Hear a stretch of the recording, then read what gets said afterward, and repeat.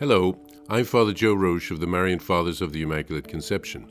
Thank you for joining us as we continue with our year-long journey reading the diary of St. Maria Faustina Kowalska from beginning to end. Today we have a letter from St. Faustina to her spiritual director, Father Sopocko, from April of 1937. Jesus, Mary, and Joseph, Reverend Father, I thank you from the bottom of my heart for the note with your Easter greetings, and even more so for the weekly, in which the article about God's mercy is published. It filled my soul with unimaginable joy. I feel in my soul that the worship of the divine mercy is already spreading, thanks to your efforts and endeavors, Father. Reverend Father, I would be most obliged if you could provide answers to the following questions. I would like to know what the current situation regarding this congregation is.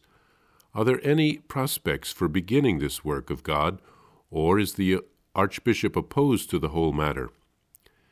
Father Andras tells me that I can ask to be dispensed from the congregation and set about the work with great caution. He tells me that I might find it easier to begin in Vilnius. He also drew my attention to two things. Namely, that I should have explicit consent, that is, the permission of the Arch-Shepherd, and secondly, that any conditions should be such that one can begin this matter. I was thinking that you could discuss it with the Archbishop. Father, or if you think it would be better for me to write to him, I will do so, because I am also mindful of not spoiling other efforts which have already been undertaken in this respect by you, Father. I intend to leave for Vilnius at the beginning of May, while all formalities concerning my dispensation from the congregation can be arranged by mail. I would like that the congregation be begun under the following conditions. First of all, there must be at least 3 acres of land. It may be a plot of land, but it must be big enough to build a convent on it, and there must remain enough land to make a garden. The property does not have to be in the city itself. It would be even better if it could be situated on the outskirts of the city. I am not at all worried about material things, as long as we can obtain the permission. I would like to call your attention to one thing, namely, that if a given place is selected for the congregation, it should become the property of the congregation, although this may be a bit difficult at the present moment. But it doesn't matter, because the Lord thinks about everything, so I am not worried about where the money will come from. Please do not attach weight to all this, Father, but keep looking for a place for the above-mentioned convent.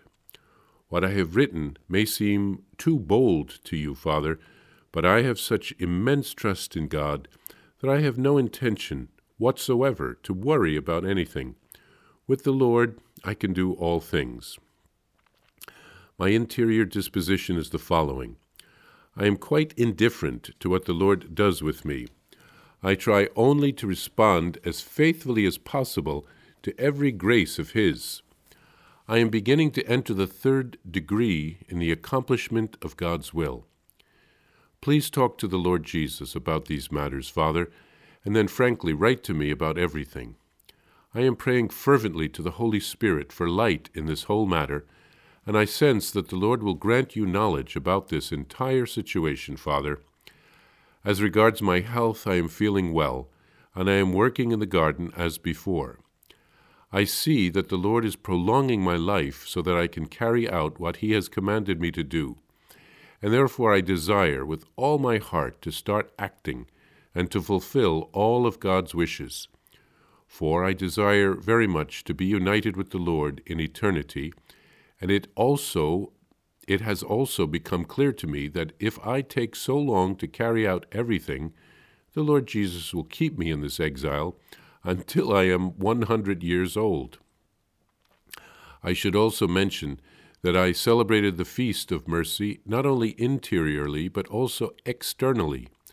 I made a novena before Easter, which included an hour of adoration for the intention of hastening this feast. During one day of this novena, the Lord gave me to know many future things, and promised me that I will be present at its celebration. I have recorded all these things in my diary. Here I will only mention that I shall see it happen. I kiss your hand, dear Father, and ask your blessing and prayers. United in prayer to implore God's mercy for the whole world, Sister M. Faustina, Łagiewniki, Krakow, 11th of April, 1937. Faustina writes to Father Sopoćko to thank him for his Easter greetings. Father Andras tells her that she can move forward with the dispensation from her religious congregation only if she has explicit permission from the authorities. Things would probably begin in Vilnius, where Father Sopoćko is located. So she tries to find out what the Archbishop of Vilnius thinks about the matter. She asks Father Sopoćko's advice on how to proceed. She is aware that if they put too much pressure on the Archbishop about the founding of a new religious community, he might not give permission for other things, such as the imprimatur or the permission to publish the Divine Mercy Holy Card. Father Sopoćko is waiting for that permission. The bishop seemed to be delaying his consent for some reason. Faustina has some very practical ideas on how the new congregation should begin. She trusts that God will supply the money for the new foundation.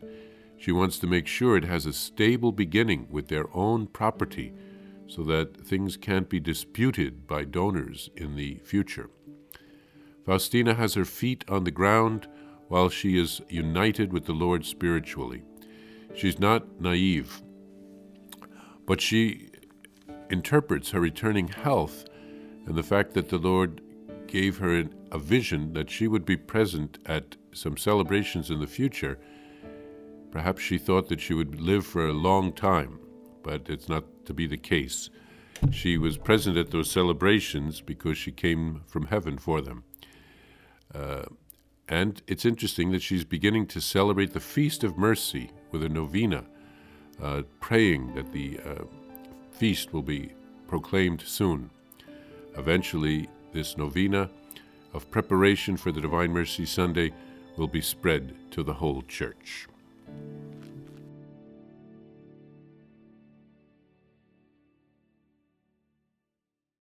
Please follow or subscribe to this podcast to receive the latest episodes and updates. If you have enjoyed this podcast, I invite you to leave a review.